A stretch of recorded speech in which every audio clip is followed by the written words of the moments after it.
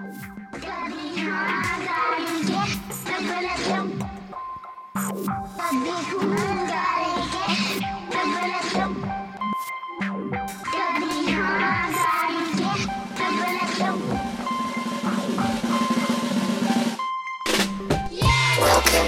Anarchy, episode 2. Anarchy. So cool that we can even do this, though.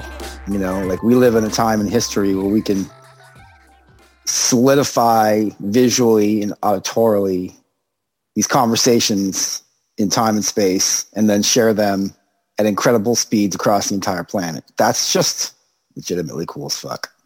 Well, I never, I was never big with video calling, but I do remember the few times I used Skype when I was younger before internet got to be fast, and it was just every other word said was glitched out, and it just, I mean, maybe that was just my experience because I'm from my town. Most of the town doesn't even have high-speed internet accessibility to this day. I mean, you could always get the, what do you call it, through your phone provider, you can get those hotspots, but those, it's not the same as. Yeah. How you doing, Susanna? Doing good. Yeah? Yeah. Yourself? I guess you're the newest member of this menagerie. I am. I'm looking forward to it. I think we all have different perspectives we can bring towards a common goal. So that's really what drew me in. On top of my own, I hate to say it's sort of selfish personal reasons, but that's because, I suffer from anxiety, ADHD, and stuff like that. So I really think that I can agree that this is something that needs to be addressed in our milieus. So, yeah, and I think it's necessary to point out that it's not selfishness, but self-interest. There's selfishness has a negative connotation, and self-interest. Everyone has self-interest. No, if anyone says otherwise, they're basically lying, or maybe they're Buddha, maybe they've transcended reality. I don't know, but I know. Well, that's true. I mean, maybe I shouldn't have said that. Maybe I was just trying to say, like, rather than putting yourself down for your looking after yourself, it's selfishness just doesn't have the same ring to it as self-interest. Absolutely agree. I'm super into hacking that whole vibe you just described, that like moral hang up in culture that exists that says that acting in your own self-interest somehow negates altruism, sharing, kindness, all those other things that we associate with a little bit of a pleasant life, Yeah. So I'm super into hacking that because that was my roommate was the one that actually kind of got me in the mode of thinking that way. I'm generally kind of old-fashioned with the usage of words. I don't really, I never really thought about the words. I kind of said, oh, well, here's the dictionary definition, but it kind of ignores some of those social implications. And so, I'm trying to, I hear these things sometimes, I hear people say something and like why it would be better to use a certain word rather than this word. And, I've grown to appreciate that. Yeah, me too. I think language also plays a role depending on what society we're in. So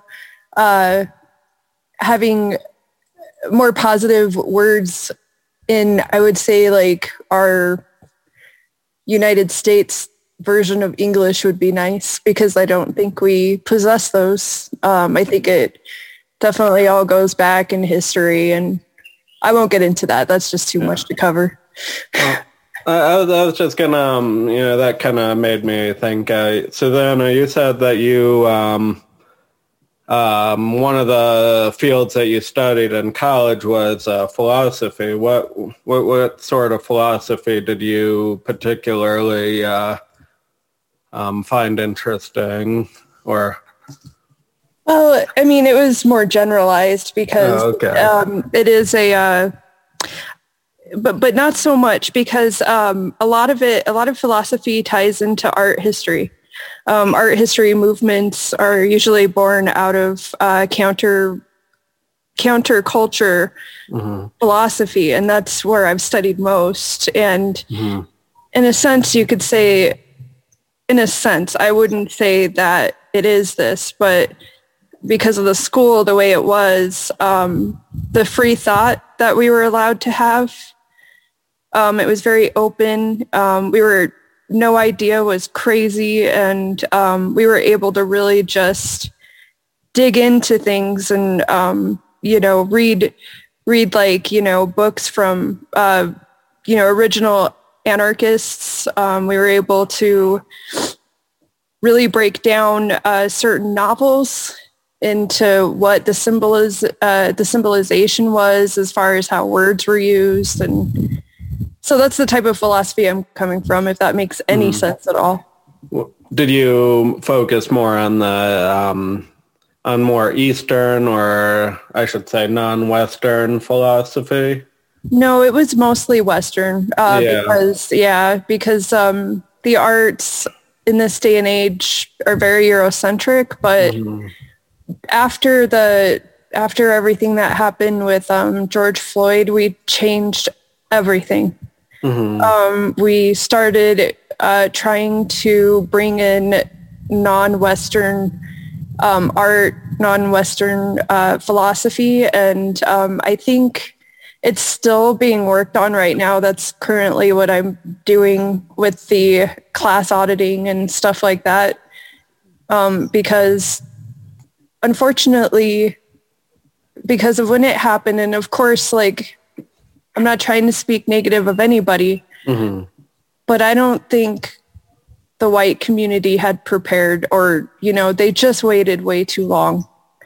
So it's something that we all got to really work on and make sure. So that's where we're going now. Now, my knowledge of non-Western philosophy really comes from, like I said, I honored in the liberal arts. So I just focused a lot on what spoke to me, and that was, Native American history and culture, and and then also like civil rights movements and stuff like that. So okay. What brought you to anarchism? Brought me to it? Well, I come from a long line of women that are very rebellious. Rad. So that's really what brought me to it. It was just my favorite writer was Bookchin, Murray Bookchin. And environmentalism brought me to it, and then mutual aid as well. So while I was in school, we did a lot of work for soup kitchens and food pantries. And I really enjoyed that. And it just made me feel like I was part of something. So instead of being an outsider all the time. So that really is what brought me to it, because I don't know, David Graeber, of course. I'm actually not aware of who that is. Well, he's one of my favorites. There's a lot of, there's some dislike for him in some of the communities, but I really like him. I like him a lot. There's a lot of dislike in a lot of communities right now. Yeah. Just generally count on that to be happening if you exist. That's true. People are It's mad just right now. it's just such a shame because he really writes from his heart. Uh-huh. And he's just got ideals that are, it just makes sense. And he talks about, you know, if you're, you know, essentially, I don't want to break it down to simple words, but essentially if you're a considerate person, you're an anarchist. You care about someone, you're an anarchist, you know. So mutual aid, I feel, really is the root of anarchy at the end of the day. Absolutely. You know, I think that's the bottom line for me is this about actualizing the power of the individual in the community for the benefit of the individual and the community without any assumed hierarchies? And I say assumed hierarchies because anarchism feels to me like a reaction to statism. Like you wouldn't call what anarchy is, you wouldn't call it anarchy prior to the injection of a state. It would be something different. Like, I hate the language around this as it exists right now, but there's a conversation of like primitive communism in places in indigenous America, right? And that's like a lens of like glomming on the Eurocentric, anthropocentric perspective of, you know, a hierarchy of which cultures are better. That's why I don't like the primitive label, you know? I agree. There's a belowness to it that, go ahead, please. Oh, no. I absolutely agree. I actually was hoping that you would get on to this subject too, because it's like you said, it is a very Eurocentric view, and Eurocentralism is based in hierarchy, period. I mean, that's just how the evolution of Western civilization has occurred, you know? So, and I think looking at it that way, it doesn't really, it's just, to me, it just seems very, dare I say the word, it seems racist. I mean, there's probably racism within it for sure. I don't even want to say probably, like racism can be identified in Eurocentric hierarchies. Yeah. And I think it can also be helpful. I feel like there's in our current political violent communication spiral that we're all in, there's a quick distinction between reactionary whataboutism versus like taking something as and considering it seriously and then holding it while also bringing in other aspects of information to expand the conversation, and not to one up each other, but to expand our communication and learning and capacity for meeting the challenges we have in our society as people. And so if we can acknowledge that there's racism in Eurocentric hierarchical structures, is it beneficial to then also identify where those structures emerge outside of the Eurocentric reality, perspective, experience, whatever, not for the sake of minimizing one or the other or comparing them to, or to contrast even, but just to go like, where do the root patterns of hierarchy emerge in culture, especially including in Eurocentric culture and how that relates to colonialism? Because, you know, I feel like understanding colonialism is important for understanding cycles of violence in our communities. And it only helps to expand that conversation beyond just what colonialism is as a historical outcome, but what it is as a governing process that people can, like, even if someone says they're an anarchist, they can still be governed by patterns of hierarchies they haven't even seen within themselves yet. Yeah, absolutely. Right? So the labels can help us navigate, but really it's the practical outcomes that we can really measure things by, right? Exactly. And that allows us to take, I think, those larger historical conversations and bring them home into ourselves. You know, like, where am I colonizing or not? And by colonizing, I just mean like letting my vibe take from somebody else Yes. in a way that's not a consensual, abundant feedback loop of consent and like choice and creativity, right? Absolutely. It's like, it's just taking, is a really oversimplistic aspect of like what I think colonization is. It's just, it's finding something you like and the goal to take it is the outcome, right? Mm-hmm. Yeah, well said. Absolutely. It's exactly, I think that you nailed it with that. Absolutely. And that's maybe why we need to start avoiding the word primitive, So maybe we should avoid that and just say, you're just a green anarchist, I do. It's not really my place to say because this is a large, wide conversation, but I do like the idea of primary. Yeah. Right. It's like a bit of a hack on primitive because like prime numbers are powerful numbers. They're unique and interesting numbers. You can't make them go away. They're not primitive numbers. Right. They're prime numbers. So if we start thinking of it as like primary organizational, like it sets a centering of the conversation in a way that at bare minimum, we don't have to even say we're talking about fact because we can say we're talking about vision extracted from perceived fact, right? Yes. Like the goal isn't to like work backwards to a perceived past. It's to create based upon primary organizational modes that have worked for long periods of time for people and figuring out how to bring that back with what we have now and synthesize, right? Mm-hmm. And I feel like there's a lot of conversation around that, but I'm taking up a lot of time.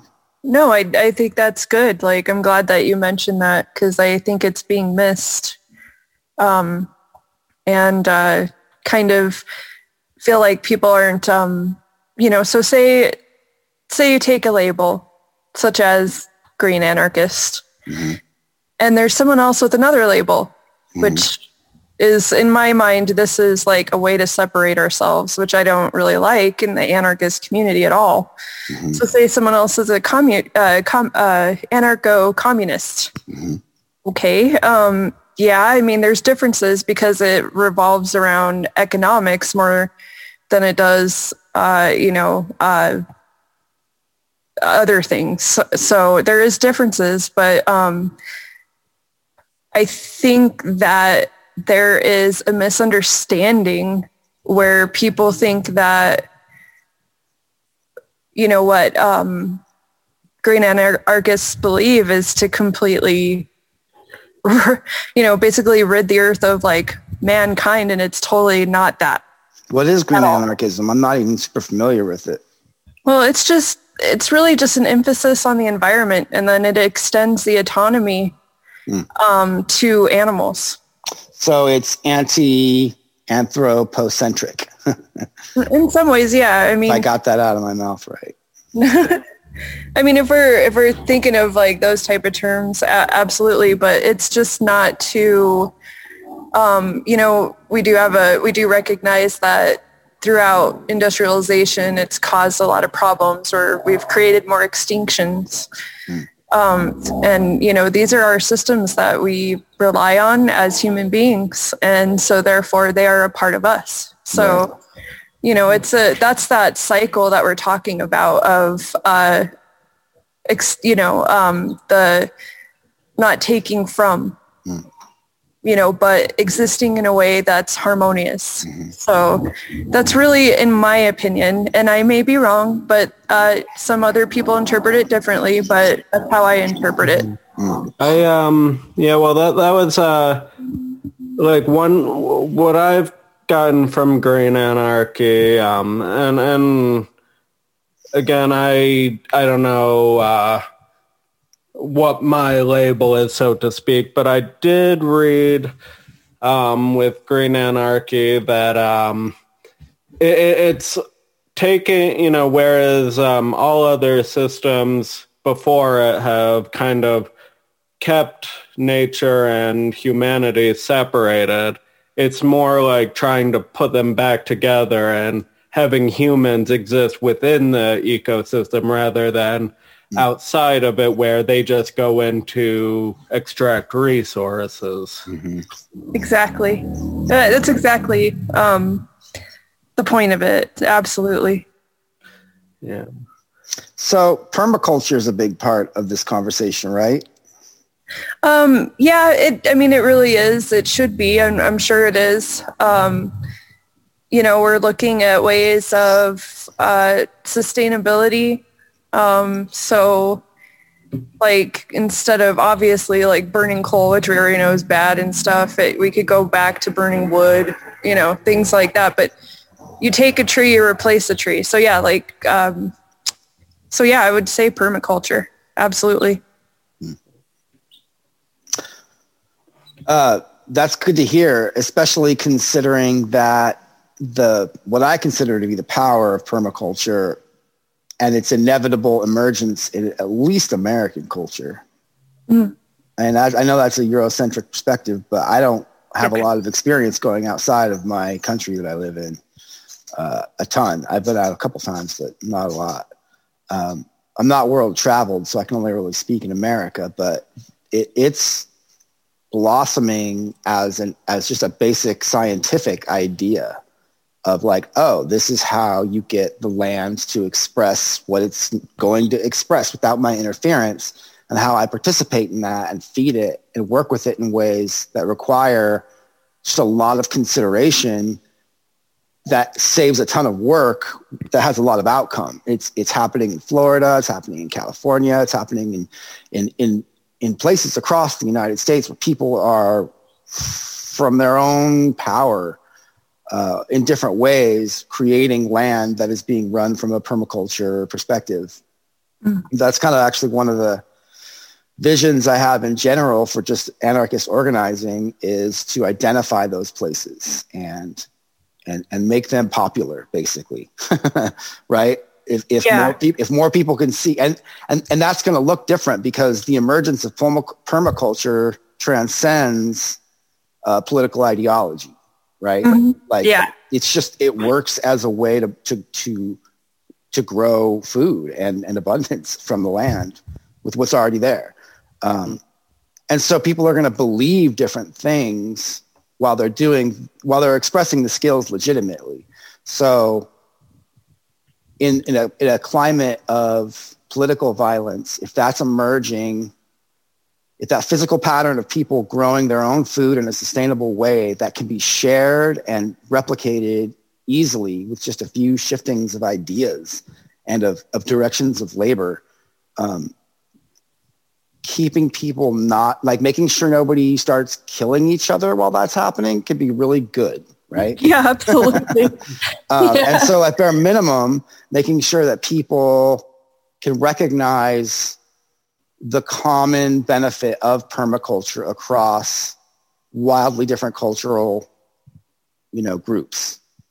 And that's a big goal. That's a very difficult goal right now, especially considering, how deep tribalism goes to our organizing practices. Like we organize by affinity. That's going to happen, Mm-hmm. And that's what I appreciate about anarchy, is that for me, at bare minimum, it's making me question every perceived or every preconceived notion I would have around any group or individual that exists with a label or not. Right. Right. And kind of taking it into like an intuitive level, right? Where it's like, where am I getting caught up in my assumption of what someone means with their words, and where are they doing that for me? And if that's happening, is it generating conflict? For me, anarchy is just always a return to, I have no idea who this person is, and their autonomy is going to tell me. And so I need to make space for them to communicate with me. Hopefully they'll do the same, make space for me to communicate with them on a practical level to create safety and abundance and community. Not just in chat rooms or podcasts, right? Right. And permaculture is it's a really potent bridge for that. It's really, really powerful. Absolutely agree with you on that. And absolutely, because it's also a form of mutual aid, so it definitely bridges that. It's like being able to grow in abundance and then, having that food available to give to someone else. And then, it's just everybody flourishes from it. And it takes away a lot of the competition, in society that we have. And that's kind of more or less the goal of, green anarchism. And, but also, it's not just limited to anarchy. It's going all over the world. It's a phenomenon that's thankfully happening for the rest of us. So, Tyler, what did you say about something about competition the other day when we were doing the pre-call? Any system based on competition, something. It was really good. I can't remember what it was. Yeah, it was getting into people's ability, how the competitive world is intrinsically ableist because it's all about competition. It kind of puts us in a social Darwinist arena from the get-go, that if you can do something, then you perish. And so this is something I wanted to investigate more with green anarchy, because from what I've read, it seems a lot of people seem to think that green anarchy has the greatest affinity to erasing ableism by the nature of a communalistic lifestyle and kind of ridding us of this competition. So this is a pretty interesting topic to me, is kind of how competition has kind of gotten into every facet of our life, not just our favorite sports teams, but literally our lives itself, from grade school, trying to get the best grades you can get. You're competing with your classmates, to competing to get into colleges, to competing at your job to get promotions. And, rather than everyone bringing in their abilities and creativity on their own time, because not all people are going to express it at the same time. And it kind of, this brings me to, I don't know if you guys watched King of the Hill at all growing up. Not a ton, but I know the show you're talking about. Yeah, there was this one episode where Bobby decides to get into rose growing. Like he had this interest in his neighbor's rose bush, and so he chose to start growing it. But then his father, Hank, sees this as a sign of weakness, but then he learns to make it manly by turning it into a competition and getting him into this competition for growing the best roses, trimming them the right way. And, and it just kind of showed throughout the episode, it goes from Bobby having this passion to completely losing interest in what his father had to do while he was secretly growing his own garden of roses inside of his closet. So it was just kind of an interesting episode for me. But it's that ding dang gender binary, man. But I mean, in general, it just competition is just so pervasive in our society that some people, you know, they may not really show much potential through their life, and then like one day they just have this brilliant idea or brilliant work, and it could help out society greatly. But you know, when we have this this competitive lifestyle where we discredit anyone who can't compete, well, then we're losing out in the end. So. Yeah, competition is, but I feel like that's where making space for things helps, right? Like sometimes I like to be competitive when it's, that's what, that's what games are. That's what sports are. Yeah, and I don't think competition is necessarily bad. It's just a matter of we have built our culture around competitiveness rather than working together and our community. And that's my biggest thing. Is I think there should be some overlap, if we consider it kind of like an abstract Venn diagram, your competitive nature and your lifestyle, there should be overlap, but it shouldn't be like a complete overlap. It shouldn't be a perfect circle. Talk about balance, right? Yeah, exactly. I think there's competition kind of brings out some good in everyone, but when you focus too much on it, it's just like now we're at this point where we call people who are billionaires successful when someone is enjoying their life as, with an income of $30,000 a year. They may not be rich, but their life is rich. Why are they not considered successful? But this guy who has billions of dollars, who's causing like ecological decay, why is he considered successful?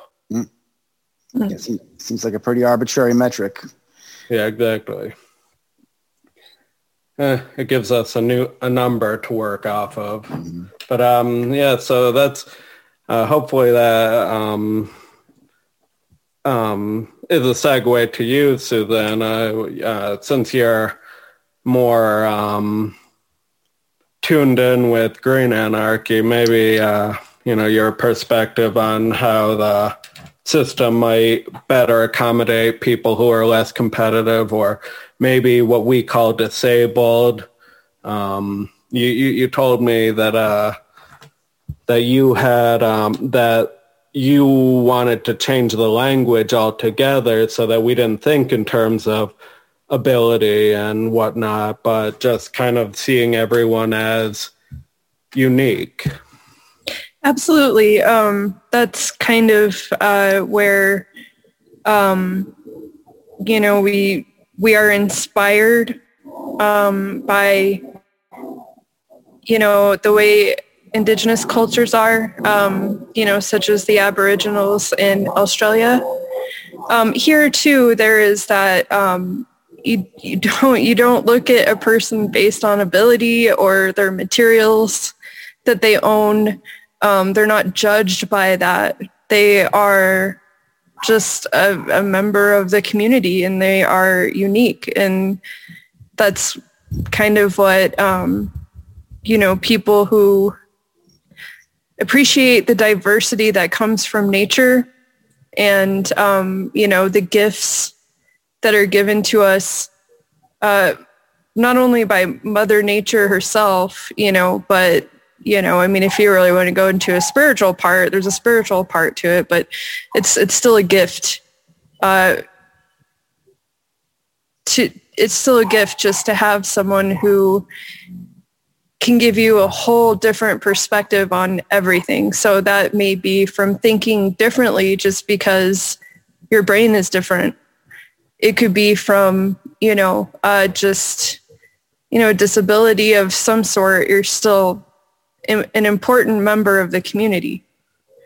It doesn't change, doesn't force you to compete because the community itself is providing for that person. like there's an example that I had read this beautiful passage when I was studying in school, and it was that a lot of indigenous cultures, if they don't have something, say like a blanket, that person who is not able to, let's say, go and obtain materials to make a blanket, one will be provided for that person. And that's why you see a lot of cultures that, take care of their elderly. They live based off of compassion. So when green anarchy comes into it, like Eugene just talked about the permaculture situation, that abundance would be given to you. It wouldn't be something you would have to work for. It's shared with the community. It's not something you have to work for in particular, if that makes any sense at all. I think there's a lot of ways to interpret that from a lot of different perspectives. And it's a perspective that I personally, I emotionally feel in alignment with it. Personally, I get it, but I don't want to assume that you and I or anybody else exactly has the same understanding of that as far as how it meets practical application. And that's where I want to, and I think I'm always going to end up coming to this place. How do we make this practical right now in our communities of what we're dealing with? Right. And, that's a big question, because if the more we converse across different communities, the more that answer is going to be completely different. Absolutely. And equally correct at the same time, even if it seems substantially incorrect from one person's perspective based on where they are, right? But if we know that permaculture works, if there's literal evidence of it emerging in our environment on I just want to give another shout out. Is it okay if I give a shout out to another podcast here? Yeah. Do you guys mind? I just want to give a shout out to the Dangerous Gentleman podcast. No, it's called The Cult of Dangerous Gentlemen. And it is a very unsanitary podcast. Like if they say a lot of just really horrible things, just terrible things. But I would actually suggest anybody avoid listening to be perfectly honest.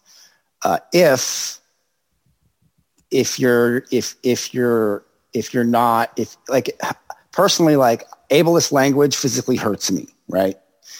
Because of my history with the words of stupid, retard, et cetera, how that's physically impacted me in my environment and my community. So it's like physical pain for me to hear it. Different people have that same, I wager, similar pain sensation around hearing certain language for super valid reasons. Folks over there largely don't care. And I'm not saying that's okay. And however, I've been wading through my own pain process to talk to them and found that at the center of it is a commonality that I'm trying to reverse engineer into the language, hopefully. And the core of what attracts me to that podcast is one of the people who puts it together is building a permaculture farm in Florida right now. And they're documenting it and they're sharing it. They're literally showing how permaculture generates so much that you in many times just end up having to give away food to your neighbors all the time.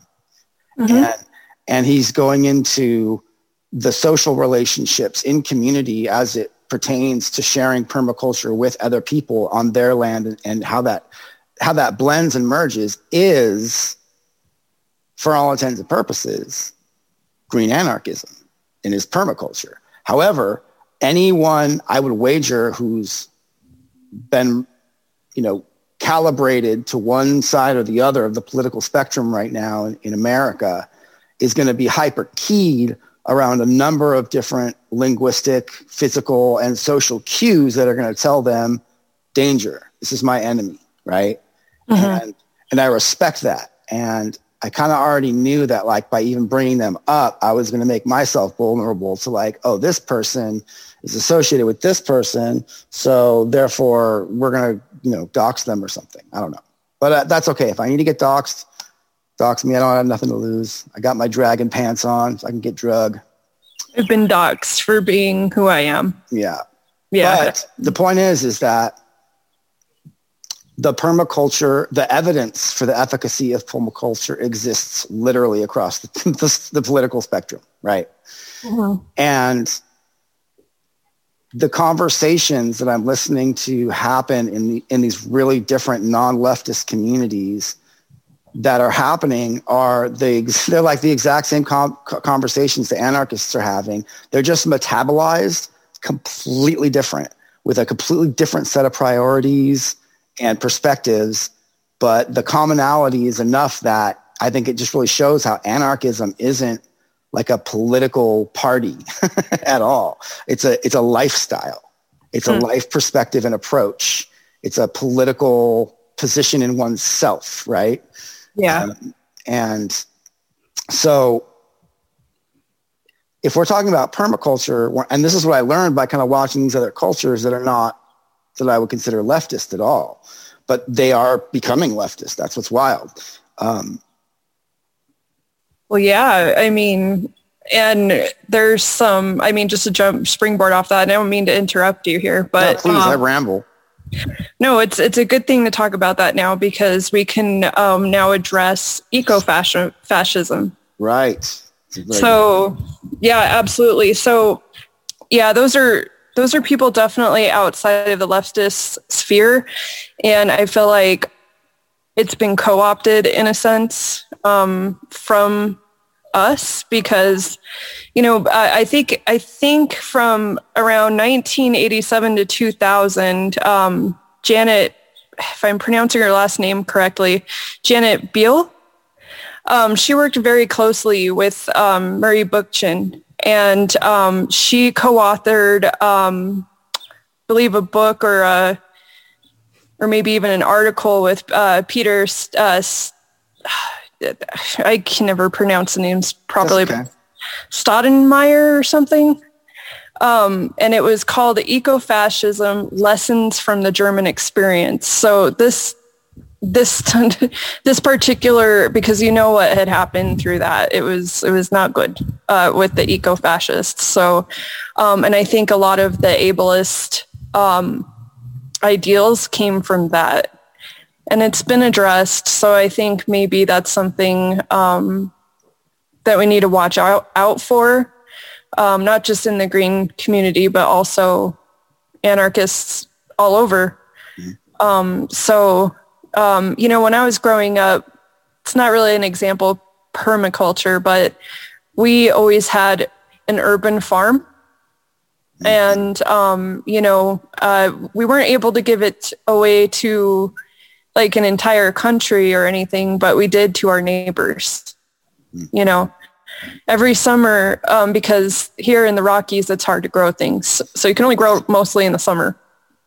So we would have extra cucumbers, extra tomatoes. It was just in abundance. Mm-hmm. And we would just give it away. So I really think it depends on your attitude towards like your economical like point of, or not economical, but economical, when it has something to do with like how you feel about, being paid for what you're doing. And I think that needs to be removed. So you can't expect a return of income from this because it's not yours to begin with. It came from nature.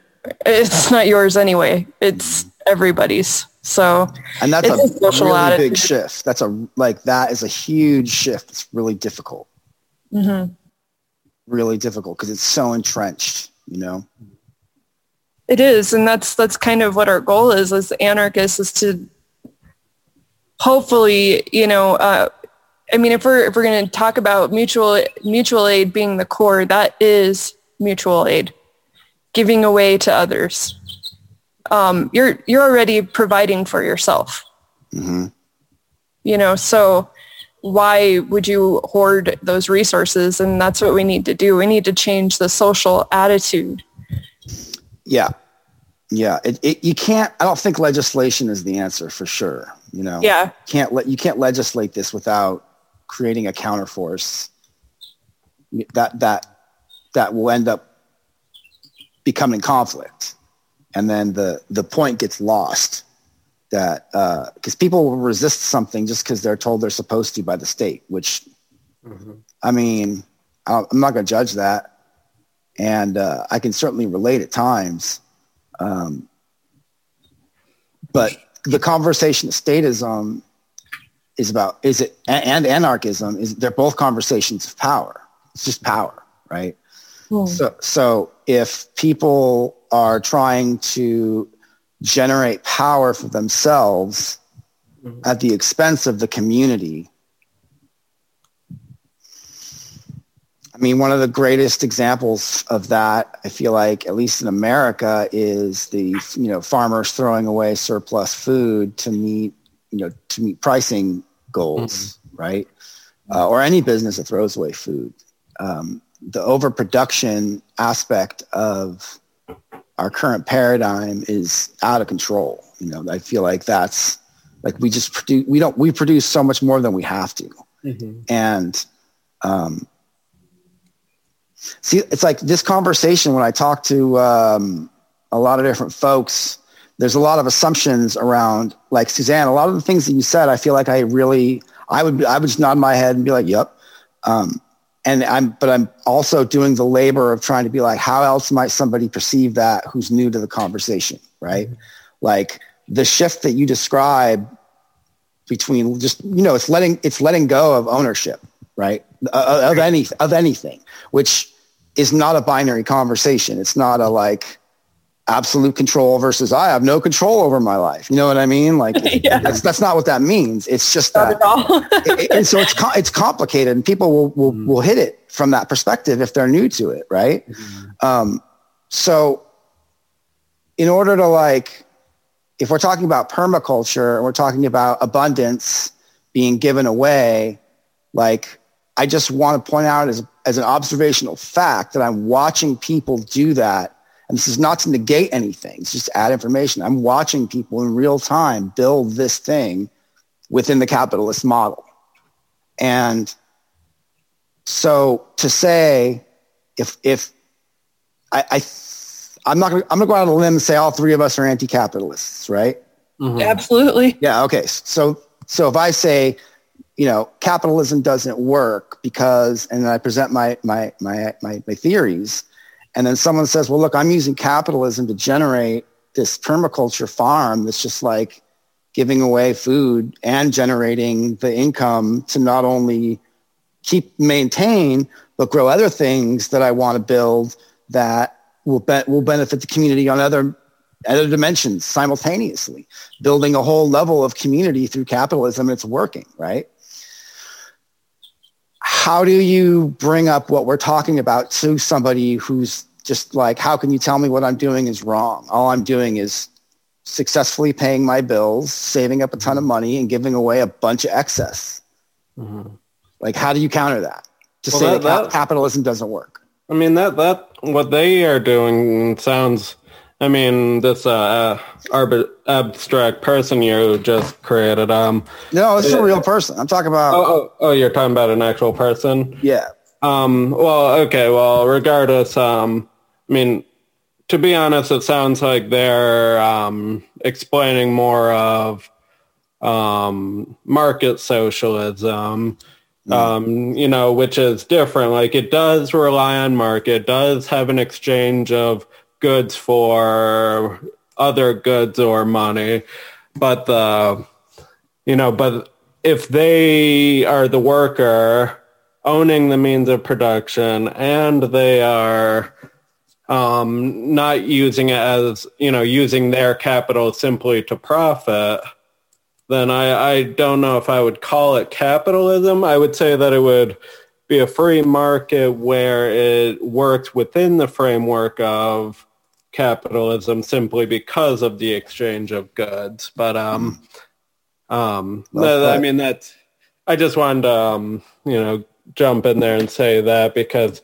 it doesn't sound like capitalism there. It sounds like they have a goal in mind and realize, well, if we're under capitalism, we need to work within the confines of it. Like, doesn't mean that, I mean, to me, it sounds like if they could live without having to worry about paying a bank their mortgage or paying property taxes, and could just stay on this plot of land doing what they need to do, it kind of, like, what would be the difference? It's just that they don't need to generate money to afford this business. They can just do it and do it for the good of the people. Word. So I think it's, the transition from a money society to a moneyless society is, that definitely gets, raises some hair on people's backs. So, yeah. Well, it's, capitalism is an addiction. In my opinion, people are very addicted to it because, we're seeing that in practice it supposedly worked.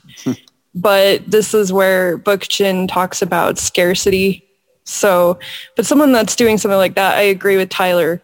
That's more socialism than it is like capitalism, in my opinion. The only thing that I find difficult, and it's because of the person I am and the type of, things I believe and the way I live, I just don't see any sort of profit necessary.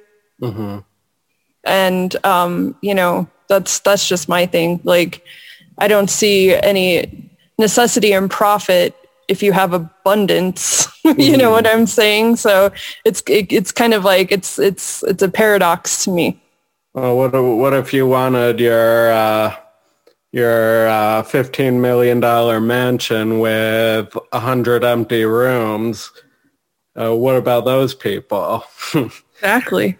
I'm joking, but I mean, I did come across this this yesterday. Like, people said, that their argument for why people don't deserve to have houses when we have an overabundance of houses, they're saying, well, what about those people that want to make money and have a better life? Should they have to live like dirt like everyone? It's like, no, if everyone's thriving, it just means you can't have your $15 or $15 million mansion.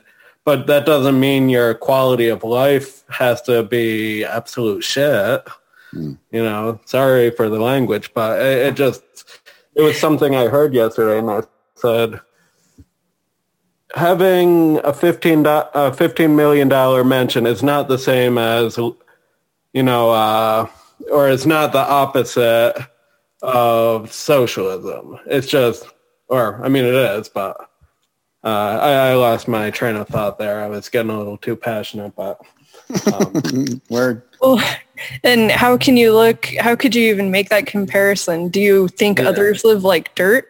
Yeah. Well, that's the thing, is either you're on this binary, either you have the most flamboyant, luxurious lifestyle, or you're living like plebes. It's definitely a mind-boggling thing that, and what I said to them was, well, look, if you're, if you can have this lifestyle without exploiting other people in the process, then sure, I'm fine with that. I personally wouldn't want it, but if you're somehow able to do it without exploiting people, then go for it. But I highly doubt you're going to find a way to live such a luxurious life without any sort of exploitation. It's I feel like this is where the conversation gets real muddy, and people can come at this from a lot of different ways in terms of what deserving means, what quality means, what need and desire and access and worth and all those things mean. And those are complex conversations, and they will happen, but it's very, for me, it's like slogging through mud, and I just want to get to the root of it, right, as a radical. And for me, the root of this massive conversation really comes down to rent and the social, biological, and temporal impacts of the existence of the idea and practice of rent. Like everything comes down to that. I think that there's not a single political conversation you could have that doesn't eventually connect to the state, which doesn't boil down to control of land through threat of physical violence, to the degree which value can be extracted from the individuals identified by the state, and recontextualized to support that whole process and metabolize and keep that metabolism going. Right? So rent, if you think about the most, this is a really weird way to frame it. This is where anarchists get a bad name. I hope I don't give anarchists a bad name. But if you were like, how could I fuck this whole system up as easily as possible? How can I do the most damage with like the least amount of physical actual harm and impact? It would be to sabotage the housing market. Because that is the most consistent lurching form of income generation that nobody can escape from.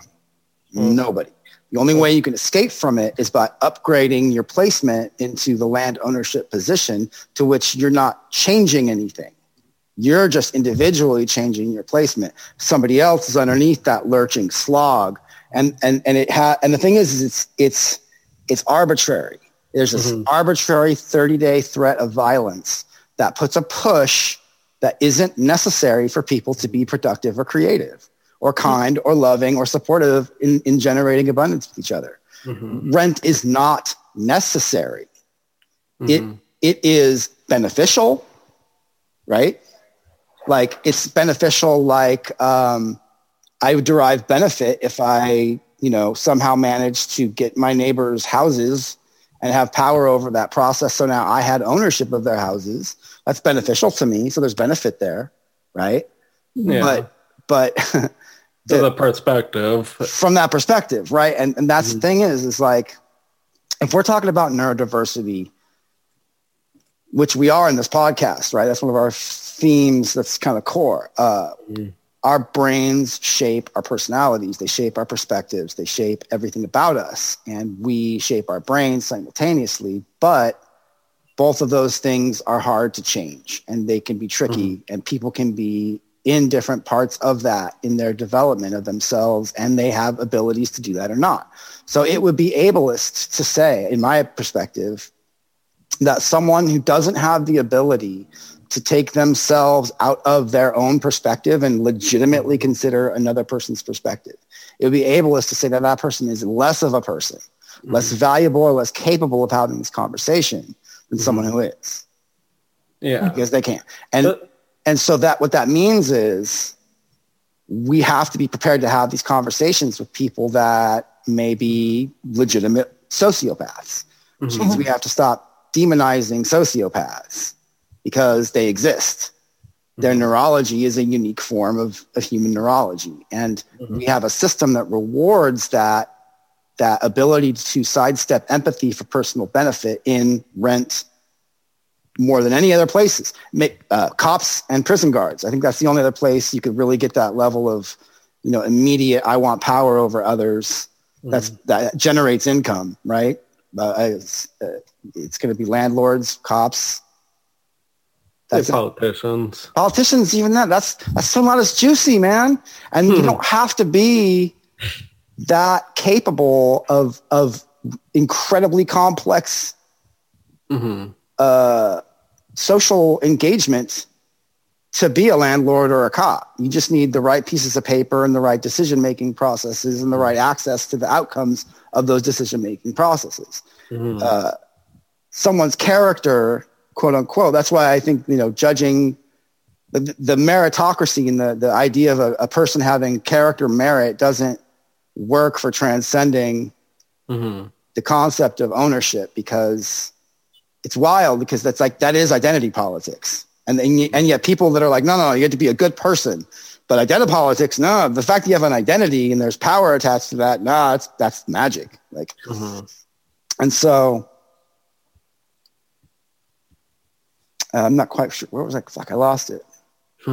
Well, you started off with housing being the... so that's the root, right? So, and the thing is that people, regardless of how true that is or not, anybody having the conversation of anarchy or statism who's looking at the structures is going to perceive that conversation of rent being the root in different ways that are probably going to be pretty emotional, right? Because people's lives are on the line.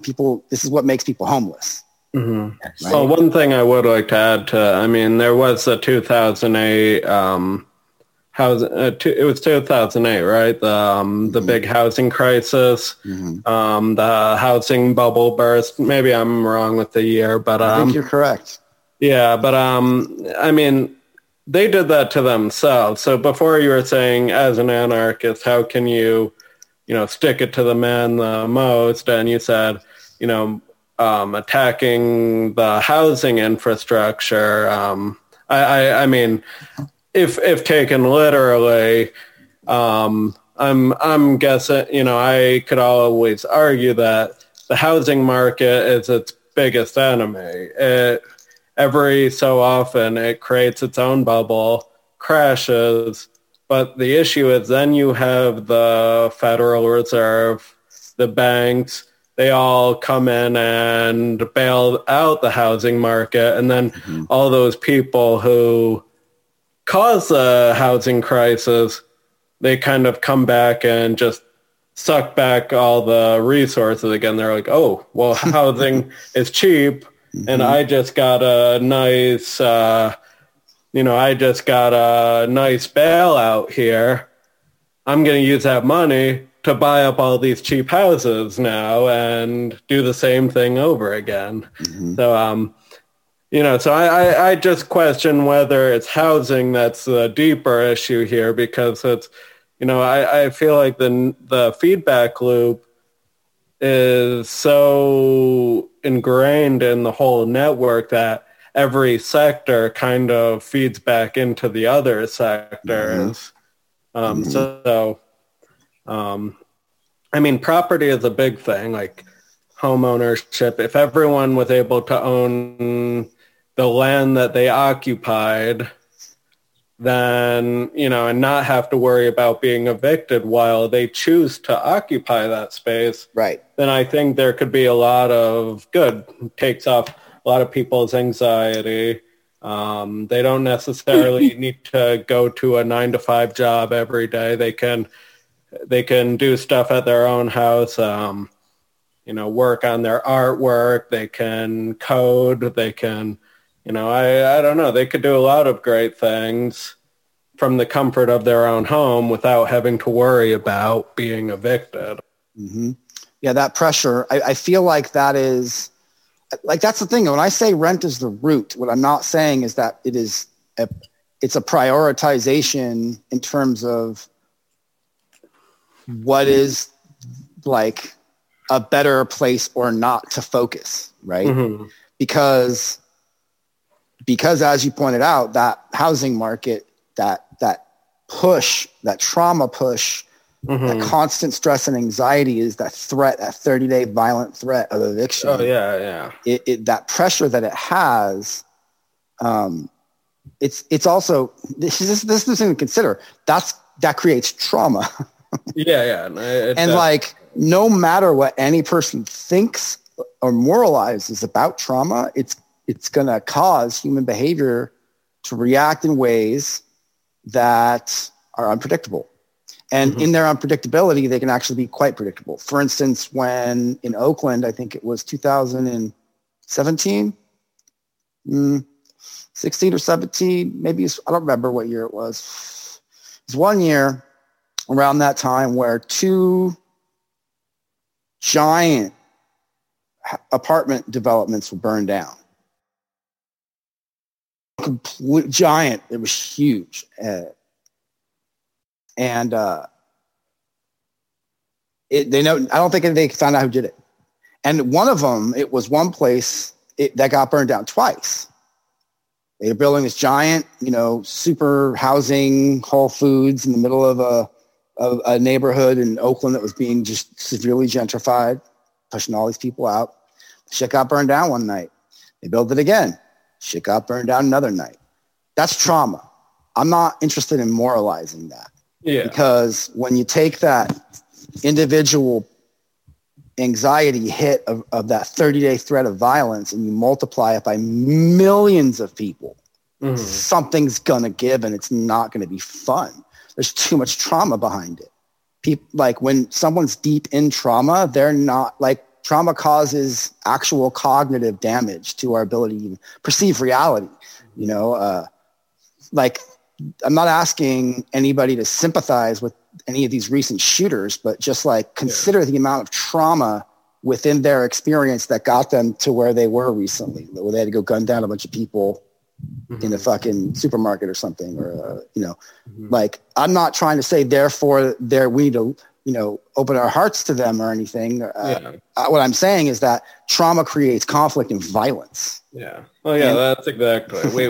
we should always hold those people accountable. But if you're not willing to address the root cause, it's just going to keep happening. Exactly. And we're just going to keep putting Band-Aids on the wound, but never actually heal the wound in the first place. So it just keeps reopening. And I get what you mean there. It's just individualizing the issue, and that's another point I wanted to make with current society is how individualistic everything is. And I don't want to, I really like to say that the big difference between individuality, which is one's own individual expression, and individualism that places all responsibility on the individual and completely alienates them from the system that they belong to. Right. And that, this individualism comes up, homelessness is the biggest one for me is that I see is people say, oh, well, they choose not to work or they choose to do the drugs that they choose. It's like a healthy person is not going to just pick up a needle and inject themselves with heroin. Like there's definitely some underlying issue before that point. There's a lot of trauma. Like everyone knows heroin is destructive, but when you see your life as absolute shit, picking up a needle doesn't seem like the worst thing you could do. And that's something I just can't get over is how insensitive people are to these, individualizing these traumas that are created by a system. So I agree. I think that distinction is really important. Susanna, did you want to say anything though? Because I don't want to take up any more space. Yeah. She's been no, it's okay. I wanted to hear your perspectives because for me, the perspective is coming, I'll admit, an anti-civilization perspective on my part. It's purely theoretical. It, hasn't it's happened historically, but I think, that's part of the green anarchist feeling, is that once, civilization kind of breaks itself down, which capitalism has kind of proven itself to implode. So my perspective is that, yes, it's the housing markets, it's the banks, it's everything. It's everything that ties into Western civilization itself. So for me, it's like, once we're at post-civ, we don't have those things anymore. So again, it would be a communal post-civilization society. So that's just kind of my thought, and it's very abstract, and it doesn't really solve our issues at the moment. But, all I can say is that I agree with Tyler that the housing, sector is its own worst enemy. It's the truth. It is. And since 2008, we've had, when we had the housing crisis, more people are, and then you add the pandemic on top of it, more people are homeless than they are owning homes. Mm-hmm. And so if we're going to go towards the, anarcho-capitalist, it's hard for me. I struggle just to say that, those two together. I just hear an oxymoron. I do. I struggle. It's like, okay, well, you're not making any money by people being homeless, pal. So, and that's really rude. Really rude. Really rude. That's a good point, though. I mean, I believe, if I'm not mistaken, maybe I've interpreted the information I've read incorrectly, but it's technically cheaper just to give everybody houses at the end, given the expenses that it costs to deal with homelessness, right? So, but that becomes, again, a conversation of statism and anarchism, because then the conversation becomes, well, who's responsible for those costs, right? So a state says, well, this is the cost based on the budget, based on nonprofit organizations and state structures that are meant to create programs to incentivize people to get access to housing through things like Section 8, government programs, and there's tons of programs. And that's kind of part of what I do with my work, but I avoid it, to be clear. It keeps interjecting into my life because of what I do for a living. And, the program, so that conversation of, well, who carries that cost? My answer personally is like, well, we all do eventually, in some way or another. And the degree to which you're insulated from that cost is the degree that your own personal cost emerges to maintain that insulation. So if you're a capitalist realist and you're just, everything's capitalism to you, that's where your profit margin is hit by homelessness, because you have to now insulate. You have to put costs into security, costs into entertainment to distract yourself. And then you have to be able to pay all the people that are into you being insulated from what's going on around them. So that is where the cost is generated. And that's where it will become, like, anarcho-capitalism will become feudalism. Because if you're governing that process on a strictly hierarchical model with someone at the top, their power is always going to be at the whimsy of their own subconscious, right? Mm-hmm. And like, there's not a lot of biological incentive to lean into suffering.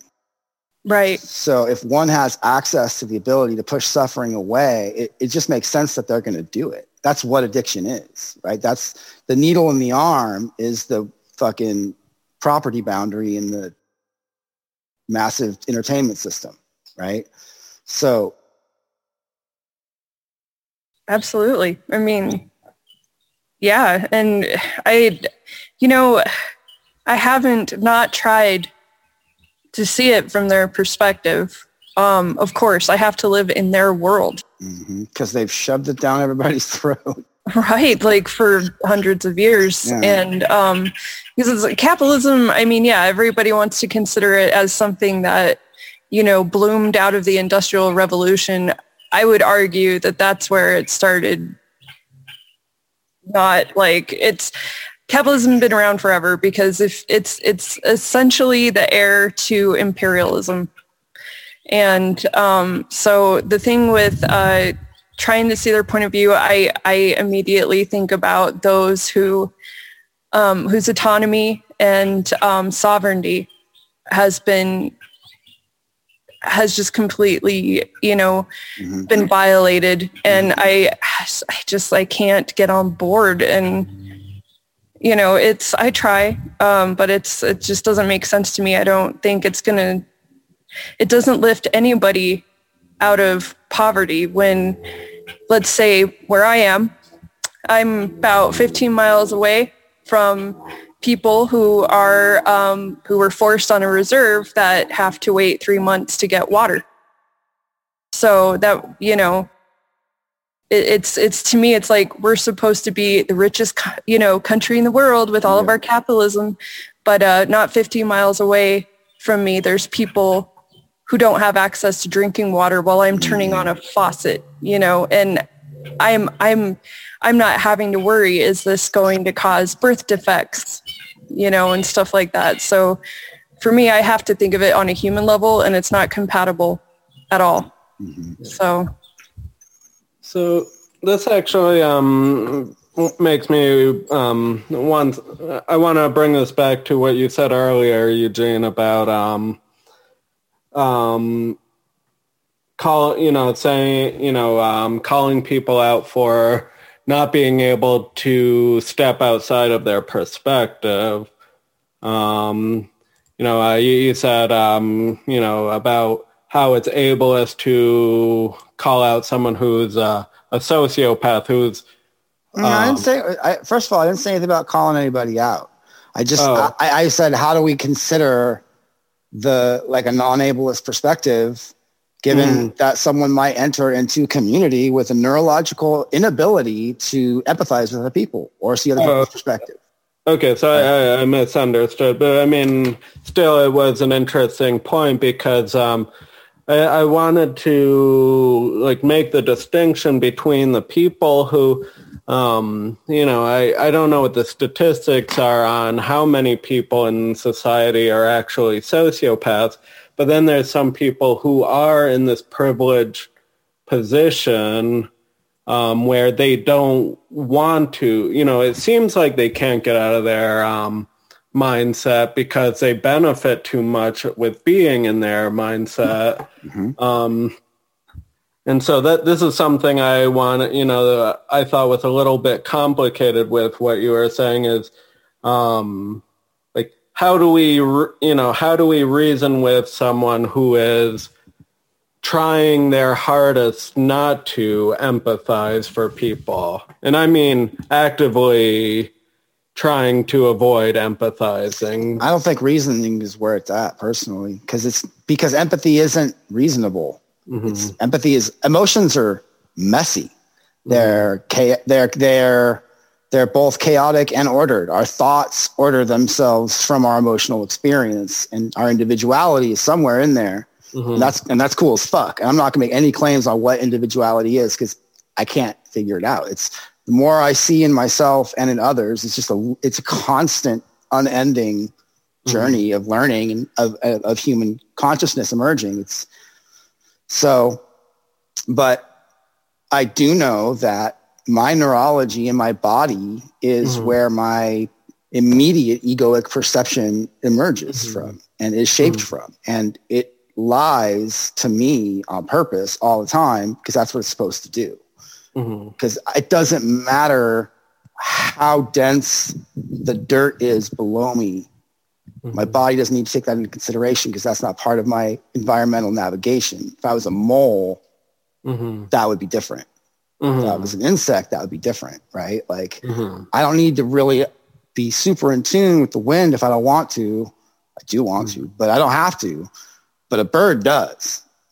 Just to go get across all the territory, it's got to navigate whole complex wind systems, and so its nervous system is keen to tiny changes in that and whatnot. And it's the same thing for individuals. We find commonality in our social fabric, which is in and of itself, it's as massive a conversation as individuality is a conversation. Mm-hmm. And this is where someone gave me a term recently. I like coming up with new shit. This person came up with some new shit. They call it vibrational tribalism. Mm-hmm. And I've been chomping on it for a while, and it's irritating me in the way where I'm like, it's irritating me because it's new information and I'm having to change my perspective. Mm-hmm. But I like it because I like that it makes me uncomfortable. It makes me uncomfortable because it shows where I'm rigid in my need to find commonality and understanding based on my own perceptions rather than a subtler set of informational processes that do exist underneath my ego that extend in ways where I can find commonality and trust in places like having this conversation with you guys. We didn't interview each other. We didn't have any applications we filled out. Mm-hmm. And this happened rather fast because we just trusted it. Like there's enough language going on enough levels between the three of us across, pretty extreme distances.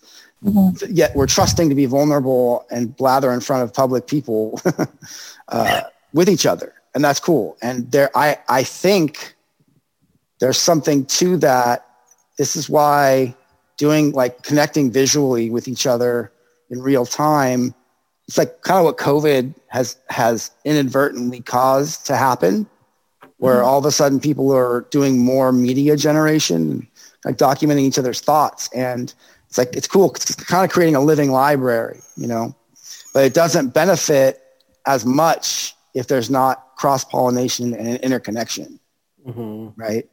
And so that's kind of my biggest selfish desire is I derive great pleasure from connecting people and the most unexpected connections usually, and just seeing how people synthesize and create from very different places, which creates, symbiogenesis where two sets become so integrated that they become a third set that the two can't really, like our mitochondria are they're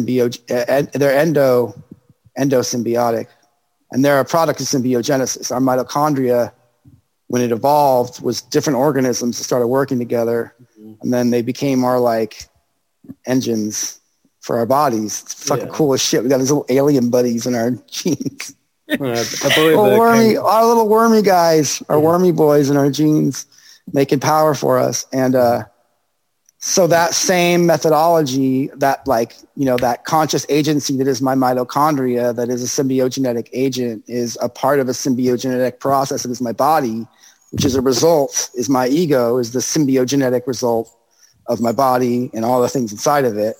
And then, so when we take the idea of symbiogenesis outside of the individual and we start factoring in like relationship and how we're always in relationship, always, period. Even if we're not aware of each other, we're aspirating the same air. We're exchanging material biologically, laterally. Like do you guys know about like lateral gene transmission? You ever heard of that?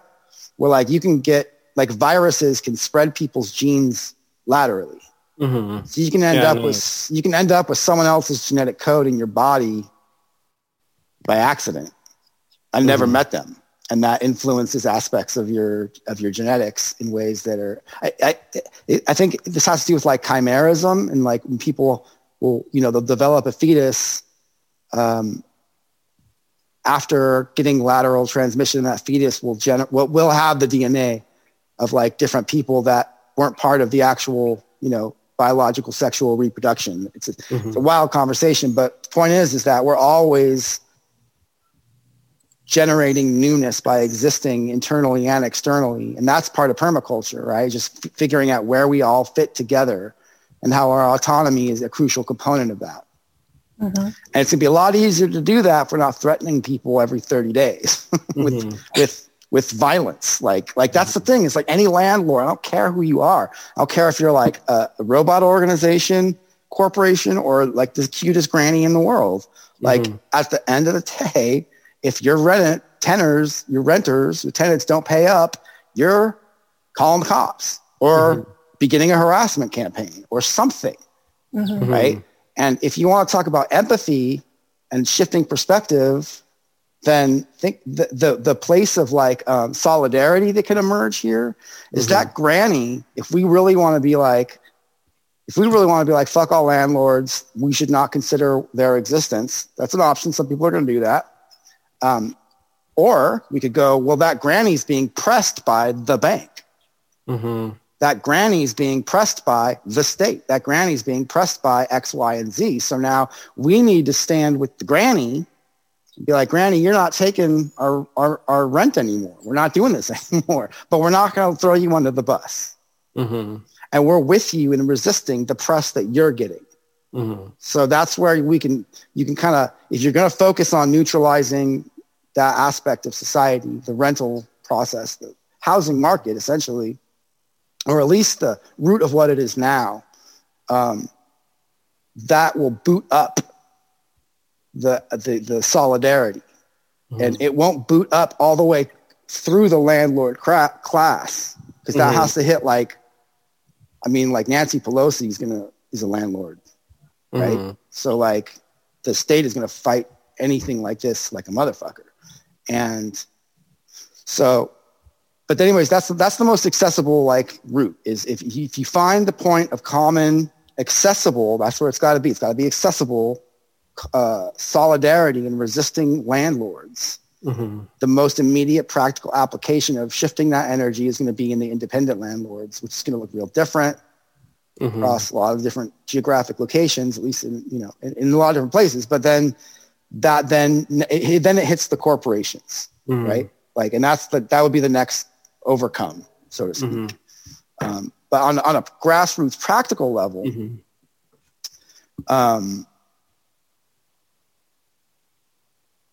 we kind of, I don't know, like if you have space, share it. That's all I've found. Like if you have access to space right now, share it with someone who doesn't have it.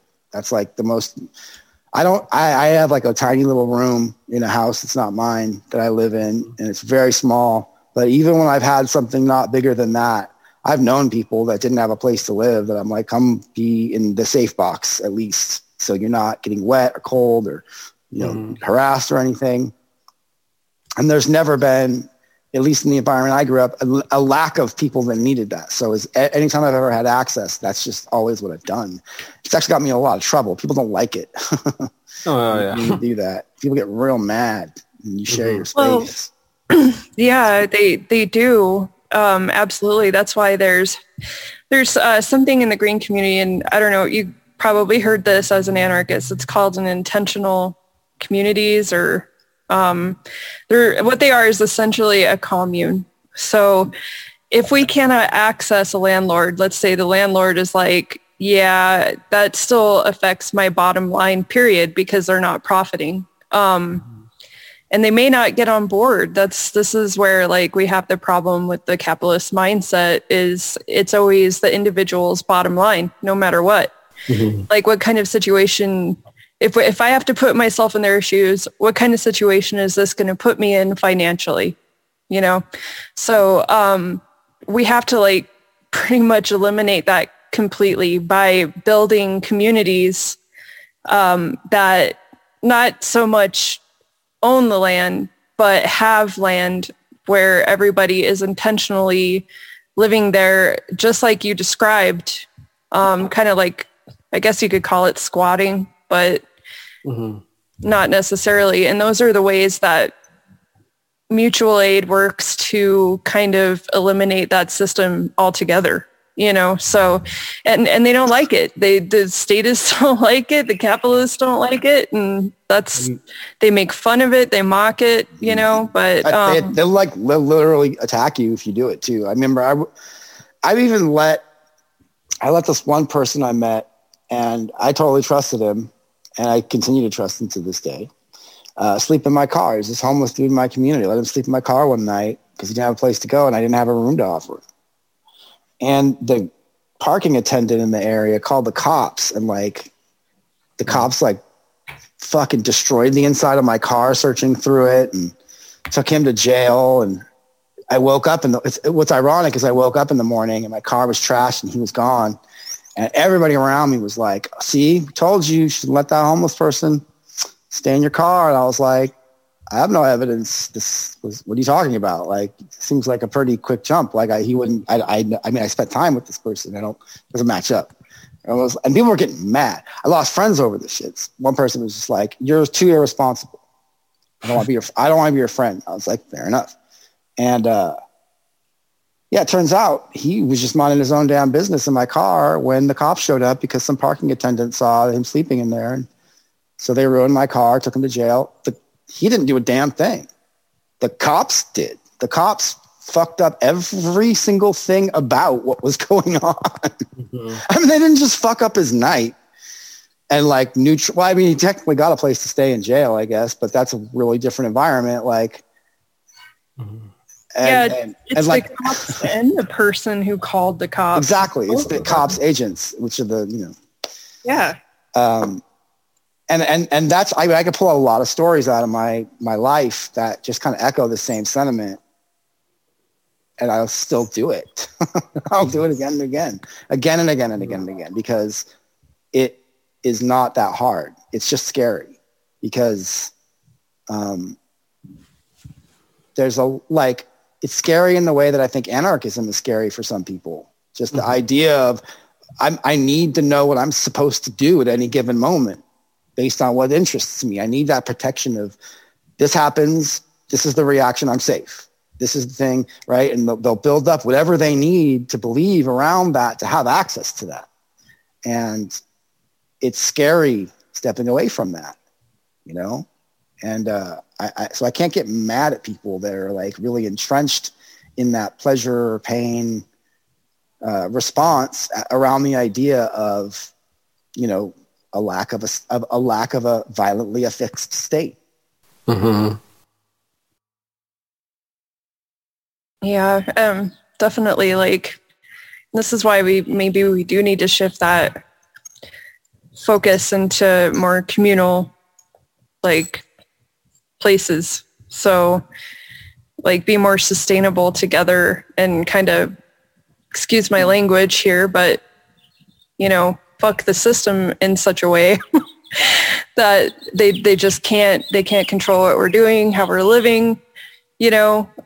So I mean, that's just how I see it, is the intentional communities or those intentional communes or start, you know. So those, and I like the idea of cooperative housing. Yep. That's a huge one. A whole group of people owning the house, and if someone wants to move out, then, you know, they can sell their share to someone else. I mean, assuming we're still in the capitalist section, you need to come out with something so that you can move on to your next point in life. But yeah, having housing co-ops at, you know, as long as you bought into the house and initially, then, you know, you can't be evicted because you own the house. Like you know, I mean, again, this is just looking at it from a capitalist perspective on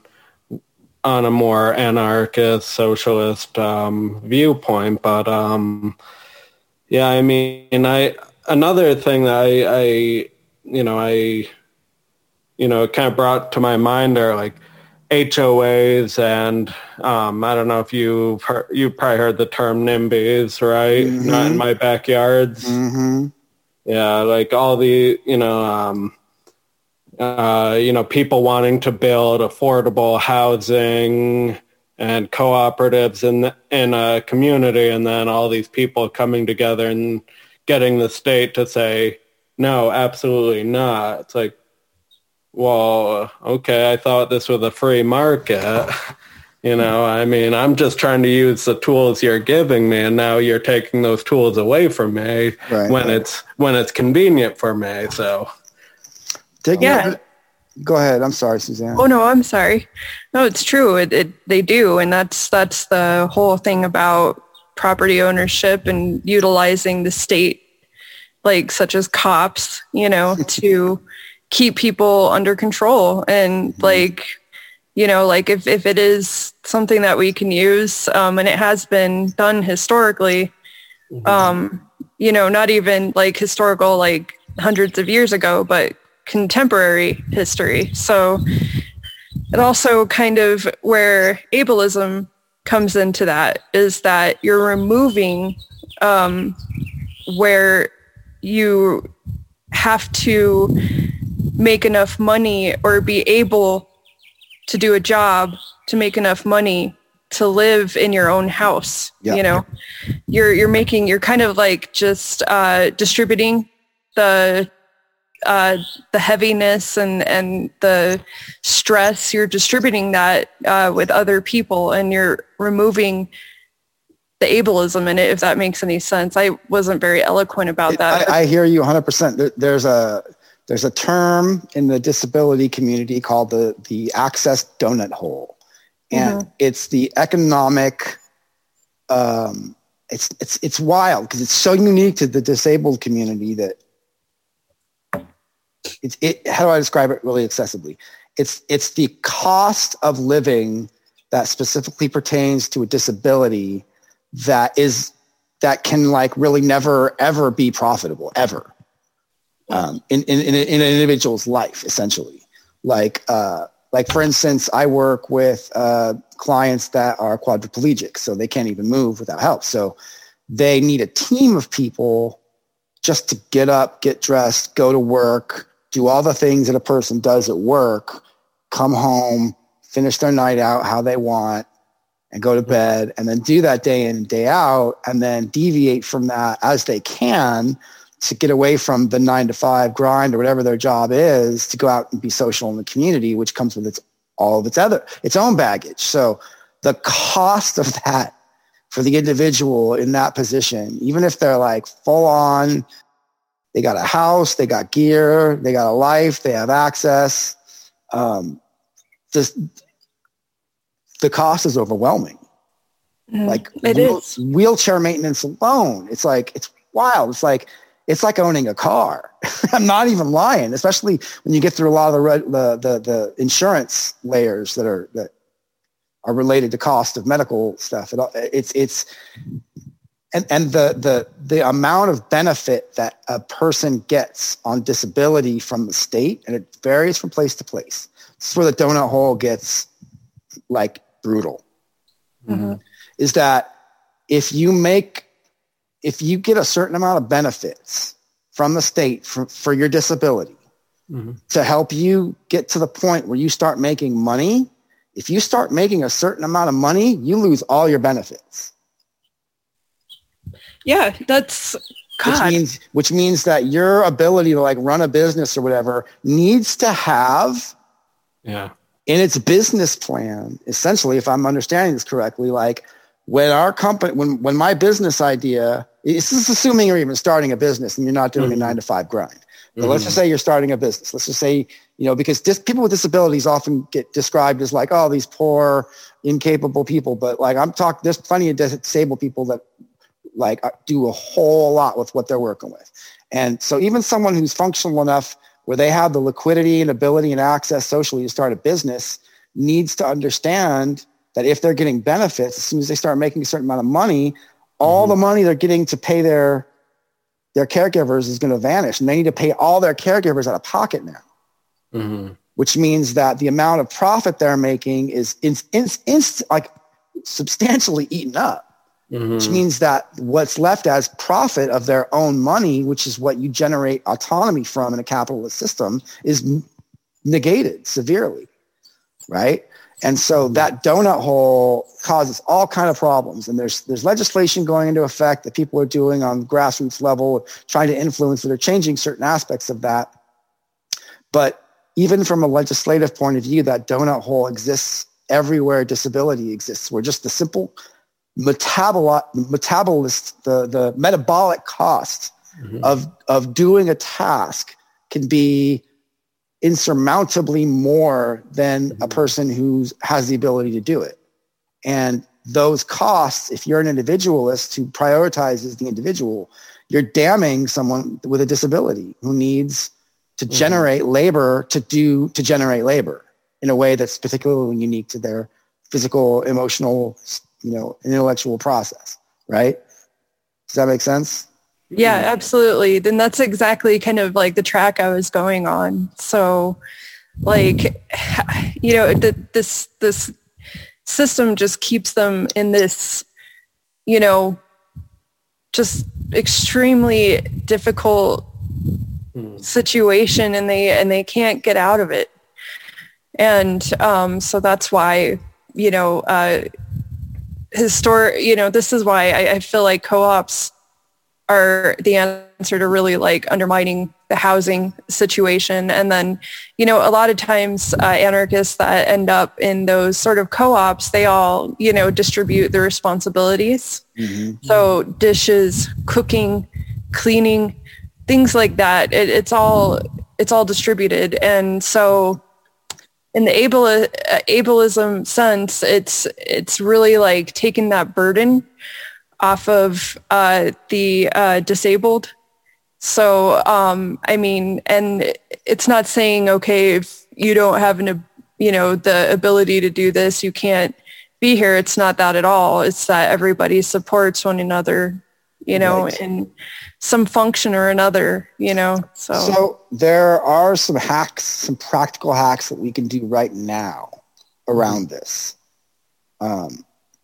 Assuming someone was evil, even let's just say someone got a hold of a house in terms of ownership and wanted to actualize this, right? And to be clear, with the amount of resources we have, it wouldn't take many people organizing to just generate ownership of a house. It really wouldn't. Yeah. And the model I've heard in the disability community for this anarchist perspective, this is not my idea. This is someone else shared this idea with me in the community, and I was like, this is brilliant. And I've been kind of stuck on it for a while, which is it takes the idea of communal housing and takes it into this specific dimension of co-housing, where the model would be like, if you were to frame it as like a business plan for people that are stuck in the capitalistic framework, the business plan of this nonprofit organization would be that there's no rent generated at all. Like it's if there's any tax, it would be a tax exempt, like it would be a tax exempt NPO, and it would be permanent housing for one or more people with severe enough disabilities that they cannot function without a team of caregivers, right? And from an access and functional needs perspective, the disabled person would be an autonomous agent. They'd be like, this is my home, this is where I live for the long term. But I want to live with people and I need care. So providing housing for people that wants to simultaneously provide access in the disabled community and have a home, right? So that creates a space for the able-bodied to feel safe and secure enough, and the negotiation of how that works in terms of time boundaries, that's a general conversation of caregiving and care provision in the disabled community, and it's a constant negotiation. But the idea of forming units where the stablest agent is the disabled person here, like this is their home for years, and they can't avoid the need to have people in their lives, and they're willing to live with other people, right? This model could be extended out to multiple houses, where you're like, we're going to buy two houses. This one house is for the caregivers and the other house is for the care recipient, right? And there's always two people there 24 hours a day. And there's housing here for the caregivers that are invested in that. And other caregivers can participate. They don't have to be particularly plugged into this, but creating the space for this is housing for care providers.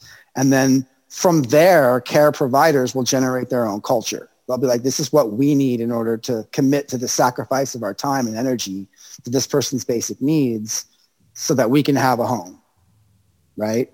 Exactly. It's meeting the needs of multiple people in a way that's mutually beneficial, that can meet the housing market head on without disrupting it so severely that and this is the biggest risk of disruption, is that the disabled are always going to suffer the most, period. I don't care if it's the most righteous armed revolution that anybody could conceive of, that in this timeline reaches maximum benefit for all life in the universe. If that such a thing exists, that transition, if it involves lots of disruption, by default, the disabled will suffer the most because they require the most tight web of care. And that web of care is more tied to the environment than someone who has the option to just get up and walk out of a room, right? And the thing about this conversation is that we are all going to end up there, right? At some point in your life, you're going to be that person who doesn't have the option to get up and walk out of the room. Time will ensure that. So when we're talking about providing access for the disabled across all stages of life, we're preparing ourselves for the environment that we want to die in, right? Yeah. So that's the feedback loop of this is in my self-interest to create this safe of an environment so that as I'm dying, I still have access to what makes me feel the most grateful to even have lived this life and to die in such a place of safety and love, right? And I don't think that's a terrible goal, and I don't think it's super unachievable. That's why I wanted to present that kind of practical hack. If you guys are thinking about putting any projects in order, that's one we could put on the tool shelf, I think, of this could work to build what we're talking about within this capitalist pressure that we're all dealing with, you know. And another practical thing, I just wanted to say, you know, even though we are anarchists, it doesn't mean, you know, I've seen a lot of people that completely reject any sort of political, you know, any sort of work in the political field, or what am I trying to say? Like getting involved politically, which I think is kind of bogus because everyone is political. Like everyone is political, whether or not they identify as it. But I just wanted to say, like, as far as practical goes, I was reading and listening to podcasts about Murray Bookchin, and one thing that he was, you know, talking about, he did not reject political activism. And in fact, he even was okay with forming delegates, or not delegates, interest groups, grassroots interest groups in a community. So essentially, this is anarchist praxis, and then getting, you know, and then using it in the current system by sending a delegate into the government to vote in their behalf. And the difference between a delegate and a representative is that a delegate is less permanent. They go in, they vote, and if they don't vote the way the community said to vote, then they get replaced easily. So I just wanted to say that this is something that I believe needs to be done, like more local organization, like more getting involved with local politics that can kind of at least prepare us for, you know, get us into the situation where we feel we're ready for the next step. I didn't want to get I didn't want to steer it too much into the state, but this is something important to talk about, is housing inequality can be dealt with local governments, but rather than focusing on an elected representative, get into interest groups where you can, for instance, you could start a a group that's specifically for people with disabilities that have a hard time getting housing for affordable, and getting them to vote in a certain way that kind of nudges the politicians to say, look, we need more affordable housing for people who cannot afford it. But that already exists. Just for the record, there's a lot. Yeah, no, it does. I guess what I wanted to say is, like, I wanted to, let people know that it does exist because, I don't know. I've just come across a lot of anarchists who they just completely reject any participation in any government, whether small or large. And that to me is ableist because it's like, well, I have the means to escape the escape the issues in society. So goodbye, but rather than actually organizing at the local base, like we want to strive for a system that eliminates hierarchical power structures. But it doesn't mean we can't organize locally and influence local politics to make sure that everyone is taken care of. That is mutual aid. Yeah. So I just wanted to make that clear to people that, being an anarchist doesn't mean you can't get involved with your local governments. Make sure that everyone's needs are met before you take the next step forward. But I just wanted to say that. Yeah, I feel like I have a guest I could invite to speak that is like the perfect person to speak on this. And we could talk about that offline. I got to get going to work in about an hour. And we're going on 2 hours now, which I don't mind long form. I don't mind long form. It didn't even feel like 2 hours at all. No, right? I was kind of thinking that maybe we should get used to like breaking up the episodes, saying like part 1 and 2, because I know that for me, when I see a podcast that's 2 hours long, I'm just like, that's an investment right there. I mean, it could be good, but that's a long thing to sit through in one chunk of time. I feel that. Yeah.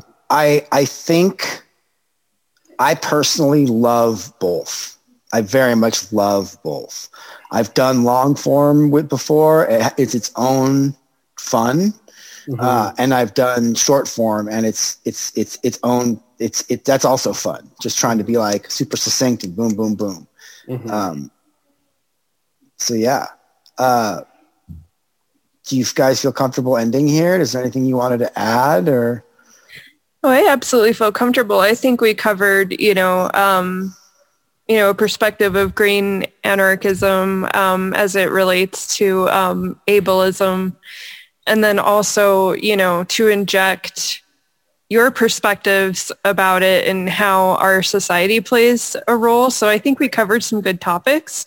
It's, an expansive conversation as it is, so I don't think everything will be covered in one, podcast. But I think bringing it up will just hopefully get more people talking. And that's the goal. Yeah. So anybody listening, if anybody hears this, who wants to join in, fucking let's do it. We got to make a channel for those people, though. We got to build this shit. Yeah. We got to launch our site so that they have a place to contact us. Yeah. And that's actually something I wanted to, if we can, just by doing this, creating this nodal point of communication where we're allowing our affinity to build this conscious agency, this collective conscious agency, encouraging everybody to also be doing that. Right? Like we're in a, like the whole idea of a delegate turns me the fuck off. I don't like it. I don't like delegates. I don't like representatives. I don't like liaisons. But but I recognize that like messengers are going to be a thing. But if there's any myth that the pandemic in America has dispelled, it's that we have to travel a bunch to do a bunch of the shit that we do. And that's just not true. And that's like super applicable to people with severe mobility disabilities. Because, I mean, I've been working with people that I've watched for years, and before COVID, they were having to travel such extreme distances, and it took so much work. And now when that's not allowed, like, it's just like, oh, we could have always been doing this. Like, and I gotta say, it must certainly not go back. Like, to go back to the amount of necessary traveling that we do is just a bad idea, especially when we can hone in on neutralizing waste and honing in on the efficiency of the technology that we need to stay in touch with each other, right? Like, that's where like technology and permaculture, I think that's where they can marry. Right? Like, I don't think you have to be a Luddite to be like, we can make these devices that allow us to stay interconnected. And I think the violence at the root of that is where are we extracting those resources and how to do so. Right? The technology isn't evil, so to speak. It's how we create it. Exactly. Right? And so, yeah, I guess I'll just end with that for me. Beautifully said. All right, guys. Well, I really appreciate the opportunity. Thank you for hearing my perspective. It's greatly appreciated. It's a huge act of kindness, and I don't take it lightly. Aww. So, so thank you both so much for everything. Thank you. All right, y'all. All right.